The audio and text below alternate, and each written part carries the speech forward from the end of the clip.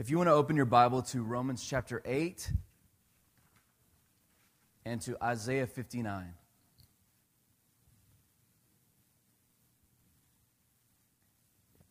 Romans 8 and Isaiah 59. We're going to read Isaiah 59 first.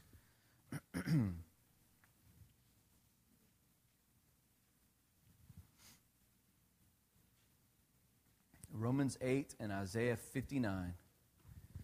All right. Isaiah 59 verse 1. It says, "Behold, the Lord's hand is not too short that it cannot save. His ear is not so dull that it cannot hear." Why don't you guys say that with me? The Lord's hand is not too short that it cannot save. And His ear is not so dull that He cannot hear. And then here's the second part. It says, "But your iniquities or sin have made a separation between you and your God, and your sins have hidden His face from you so that He cannot hear you." I want everyone to say this with me. God hates sin. Rah! I'm going to preach fire and brimstone. God hates sin, all you sinners. Turn or burn. It's not what I'm going for today. I know you guys know me well enough to know that. But God hates sin. How many believe that? He hates it. He absolutely hates sin. In Genesis chapter 4, there's a story of Cain and Abel. How many of you have ever heard that story of Cain and Abel? Cain killed Abel. Do you know the backstory? Why he killed him? Cain offered a second-rate sacrifice to God. Second-rate. He didn't want to give his best to God. He was stingy with his sacrifice to God.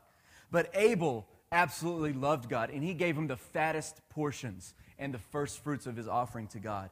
So God was not pleased with Cain, but God was pleased with Abel. And Cain got jealous and angry.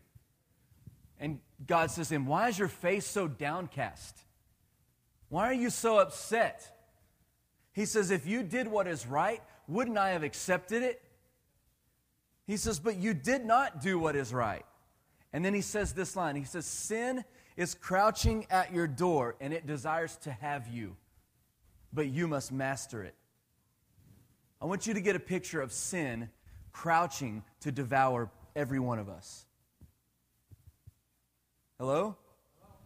It's crouching. It's in its aggressive, ready-to-go stance. If it's a football player, if it's a defensive lineman, a speed rusher, it's ready to go on the end, you know? Ready to go. Ready to crouch. Ready to devour us. Luke 22, verse 31. Jesus turns to Simon, who wasn't thinking real well in this story. He says, "Simon, Satan has asked to sift you as wheat. He wants to separate you."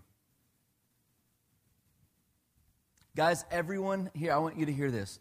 Satan's goal is to separate you. To separate you. He wants to separate you from the Father. Period. Right? It's his number one tactic to destroy people that love God. It's the number one tactic that he uses to keep people from knowing God. Separation. He knows if he can separate, then all the other things that he has in his heart for us can happen. Listen to me today, okay? The number one reason God hates sin is because of separation. When we sin, God doesn't separate himself from us. I want you to listen to me today very clearly. When we sin, He's not the one that walks away from us and separates.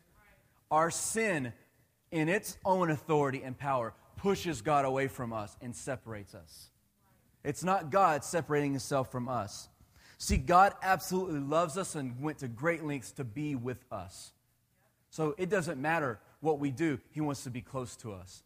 But when we sin, it naturally creates a separation. See, it was God's idea to separate darkness from light. And since then, darkness has been trying to separate the light from the Father of lights. Ever since then, he wants to separate us. See, separation cuts off God's life-giving authority in our life. Separation places enmity in our heart towards God. God hates sin, right? Why does God hate sin? Because of the separation between us and him. It breaks his heart.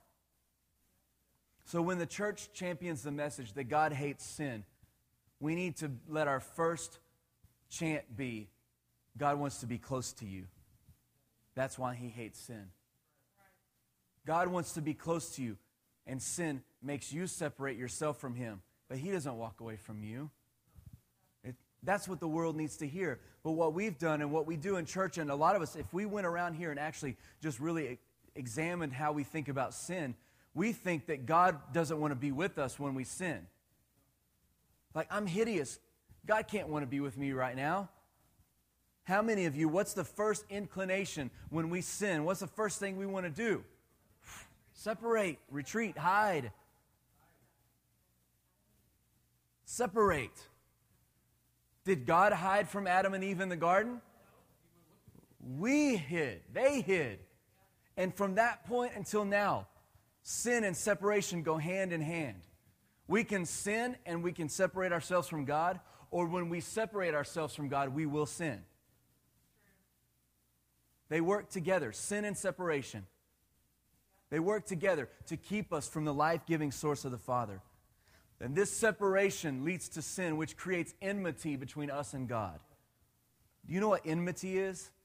It's hostility. It's that person that you don't really like, and when you walk into the room, that thing you feel for them. We're not supposed to feel this, so hopefully you don't know what I'm talking about. But that grudge in the heart, that offense, that's what enmity is. And when we separate or when we sin, it builds up an offense system inside of us toward God, to where we can't be close to him because of us, not because of him. In Romans chapter 8, it says, the mind of the sinful man is death, but the mind controlled by the Spirit is life and peace. And it says, the mind that's sinful is hostile towards God. It cannot submit to God's law and cannot please him. Everybody good with me still with me so far? Skip down to verse 13. It says, if you live according to the sinful nature, you will die. But if by the Spirit you put to death the misdeeds of the body, you will live. Because those who are led by the Spirit of God are sons of God. You did not receive a spirit that makes you again a slave to fear, but you received a spirit of sonship, where we all cry out, Abba, Daddy, Father. God wants to be our daddy. He wants to be our father. He doesn't want this separation between us. He doesn't want this space between us.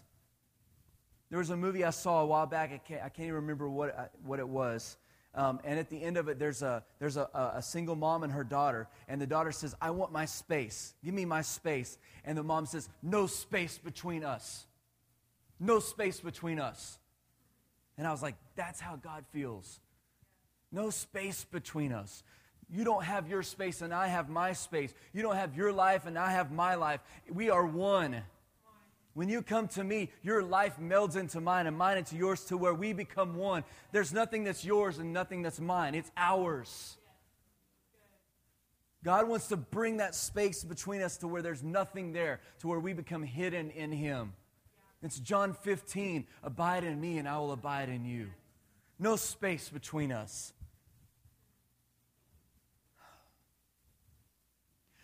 God longs to be with us. He doesn't want separation. That's why he hates sin. All right? Enmity in us will produce death and destruction, because it connects us to destructive source of nutrients. Listen to me. Romans 6:23 says the wages of sin is death, right? So the other reason God hates sin is because it pays with death and destruction. So God hates sin. He hates sin because it separates us from him. And he hates it because when we access sin in our life, we are going to be paid back with death and destruction. Ooh, that doesn't sound very fun. Listen to me. Just as God doesn't remove himself from us, God doesn't punish us when we sin. Sin punishes us all by itself. Hello? Sin has the power all by itself to punish you, to punish me. God doesn't even have to be in the equation. Hello? So when we think that there's punishment because we sinned, we don't know the Father. We don't know Him. It's not in His heart to hurt you. It's not in His heart to punish you. But when we separate ourselves from Him, when we sin, it puts a fence between us and God. That offense leads to death. That thing is what punishes us, not God. Man, God didn't choose separation or enmity with man. We did. Right? So He sent Jesus. And at the cross, He resolved the separation and the enmity between God and man. Hello? He tore the veil. You can read in Ephesians 2:12 through 19. It says that Jesus is our peace, who has broken down every dividing wall. Every wall that divided God from man, Jesus came and bridged that gap and voided that separation and made us one with the Father. At the cross, He reconciled man back to the Father. He took away everything that separated us from Him. Hello? As Jesus came, He became our high priest and our intercessor in the battle against separation. In Romans 8, I want you to, if you're there, I want you to read this with me. Romans 8, verse 31 through 34. It says, "What shall we say in response to all of this? If God is for us, who can be against us? And He who did not even spare His own Son, but gave Himself up for us all, how will He not also, along with Jesus, give us all things?" And it says, who will bring any charge against those whom God has chosen? In other words, who's here to accuse the people God came to set free? He says, did Jesus do it? He's like, no, it's God who justifies us. He goes, who condemns? Christ Jesus, who died? He goes, no. More than that, He was raised to life. And it says, instead of condemning us or accusing us, He's standing at the right hand of God, making intercession for us. If you miss Wednesday night, you need to go listen to this, okay? I talk about this from our standpoint as intercessors and what it really means from seeing Jesus as example. But I love how this scripture is dropped in the middle of all this. It says, if God is for us, then who can be against us? You are more than conquerors through Christ. Romans 8 is so amazing. Go home and read the whole thing. It's like God's just purpose and love letter to you. It's so awesome. You're more than a conqueror. No one can stand against you because I'm for you. I'm your attorney. I'm making intercession for you, right? That word intercession means that He lights upon us and presses upon us until we hit the mark, until we fulfill His purpose. See, when we fall short or miss the mark, the common reaction is to hide, and hiding is separation. Separation leads to enmity. Enmity leads to death. And we said earlier before, but when we hide from the Father, it's because we don't know Him. Listen to me, okay? Do not partner with or believe the lies of the enemy. When we believe the lie, we empower the liar. I want you to say it. Believing the lie empowers the liar. When Satan speaks to us, he's trying to separate us. Hello? He's called the accuser of the brethren, which means when he talks, his number one job, his number one goal is to drive a wedge between the Father and us. That's what he's trying to do. Did God really say, oh, come on, Jesus, you're the Son of God. I mean, you can do anything you want, right? I mean, if you are the Son of God, I want you to turn these stones. Everything he says is to bring separation. Because he knows that when we are connected to the Father, we become just like him. And he's scared of us. How many of you in the room are scared of the devil? He's scared of you. He's absolutely, I love it. He's absolutely frightened of you. And when he sees you move towards the Father, he wants to do anything he can to keep you from him. Hello? So in the middle of this, you're more than conquerors through Christ. If God is for us, who can be against us? Is there anyone to condemn you? No, Jesus is making intercession for you. Then he goes on and he says this, and what can separate us from the love of God? Shall trouble or hardship or persecution or famine or nakedness or danger or sword? It says, as it is written, we face death all day long. We're considered sheep led to the slaughter. It goes, but no, in all these things we are more than conquerors through him who loved us.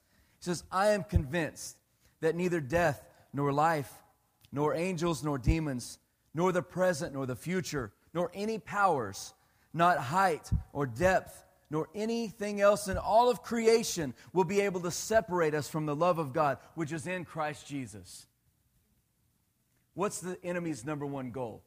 Separate, separate, separate. What's God's number one goal? Draw close, draw close, draw close. They're on opposite ends of the scale. Who's going to win in a battle between God and the devil? I think a better way to ask that is who already won between God and the devil? He already won. So if the devil's agenda is to separate and God's agenda is to bring close, who's going to win? What's going to happen? We're going to be brought close. Jesus is the cure for the enemy's plan of separation. I went through that really fast. That was good for me. I did all right. I want to ask you, are there places in your heart where you know there's separation?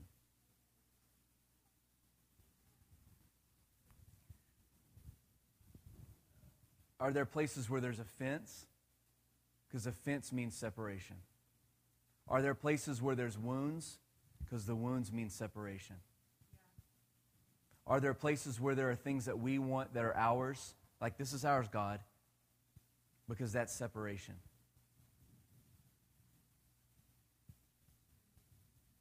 Give me my space, God. No space between us. No space between us.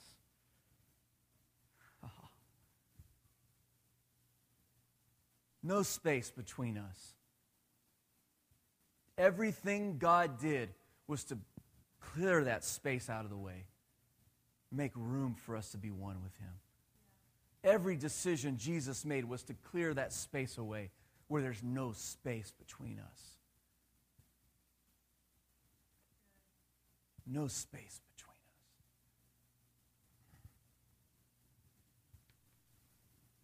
We're gonna take time right now to pray. We're going to make an altar. And I don't want you to worry about the fruit. The only thing you need to worry about right now is look for areas where there's space and come close to the Lord. James 4:8 says, come near to God, He'll come near to you. Come near to God, He'll come near to you.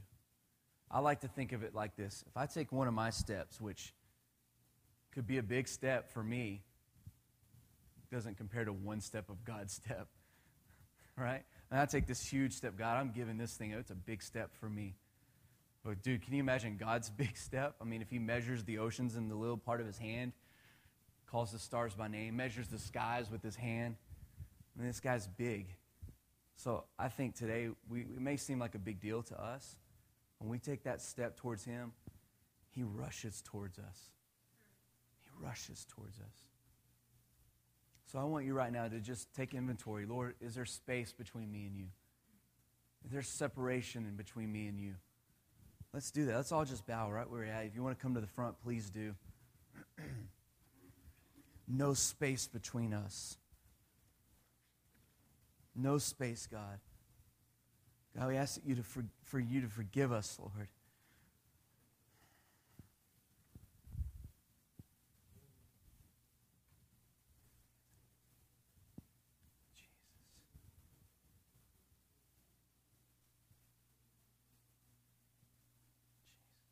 Come on, you don't have to pray loud, but pray out loud, all right? Right where you're at.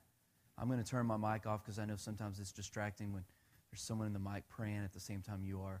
Kyle's going to put some worship music on, and I'm going to go pray, all right? Just ask God, show me where there's separation. Show me where there's space. Show me where there's offense, where there's wounds, where there's sin, where there's something I'm being selfish with.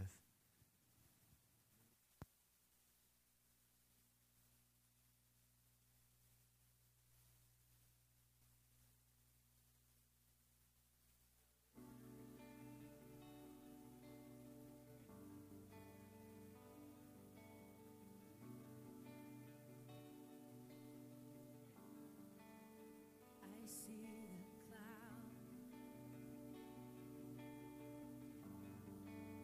I step in.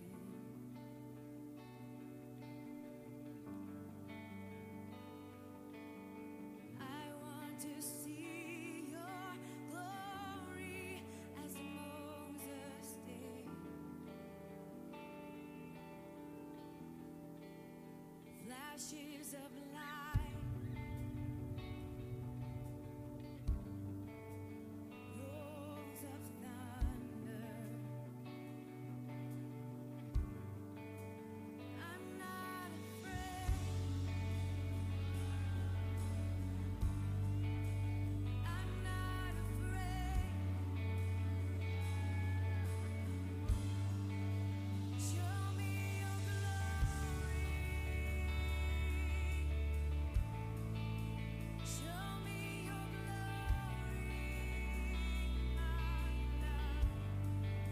Show me your glory. Show me your glory. I'm marked by your beauty, lost in your eyes.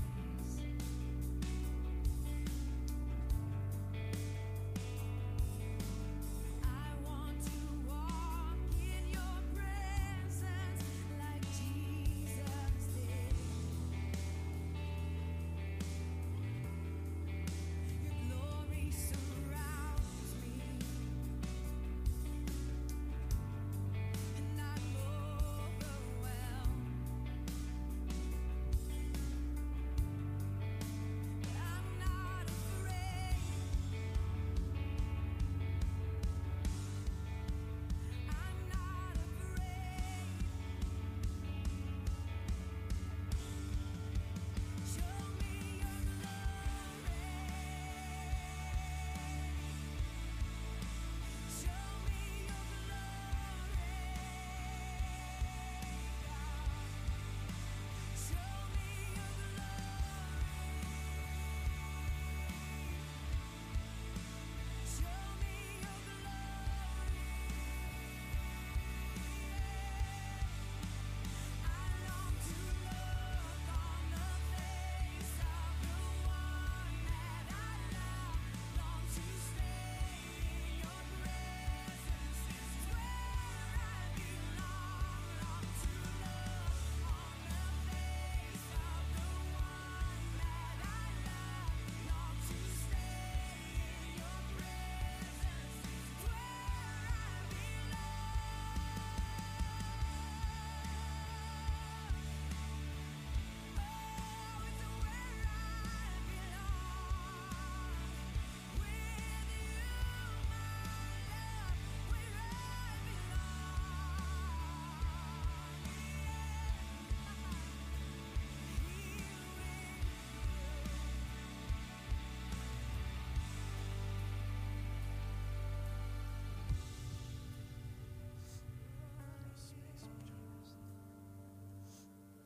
No space between us. Oh, it's where I belong. Oh, to look on the face of the one I love. Would everyone stand and just join hands with someone close to you? See the cloud. We're just going to pray. No space between us, man. No space. Let's just pray into that. No space between us. I mean, Jesus came to take the space away. belong in your presence. It's really where we're at home. It is our home. And your presence is our home. The courts of the Lord are our abiding place. It is the place where we live, breathe, and move. We have to be close to you. Help us to look in every area of our life that tries to separate, and help us to not let anything separate us. Help us to make your promise over us true, that nothing will separate us from the love of God. Help us to live that in our life and make it true, Lord, in our lives, God.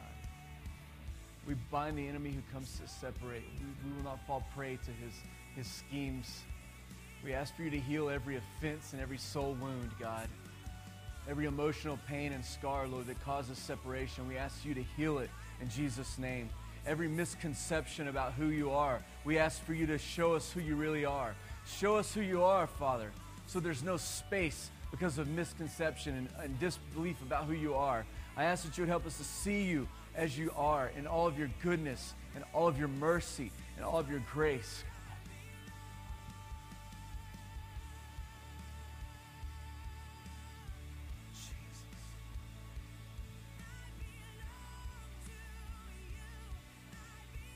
Help us to protect our relationship with you, God.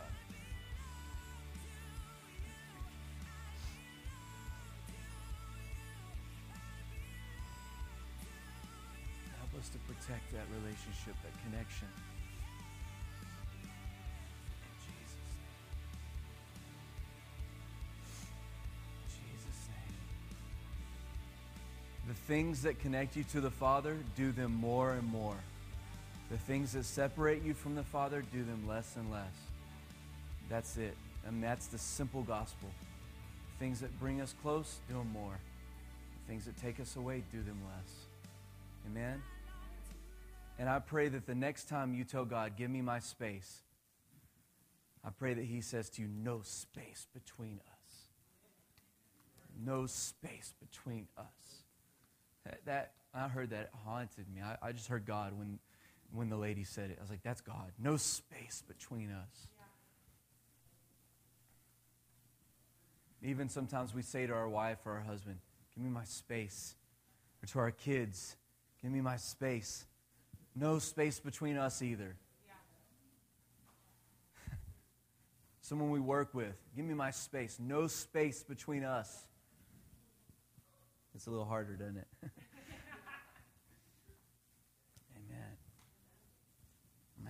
I'm wired up here, so I'm going to have to. I do that every week.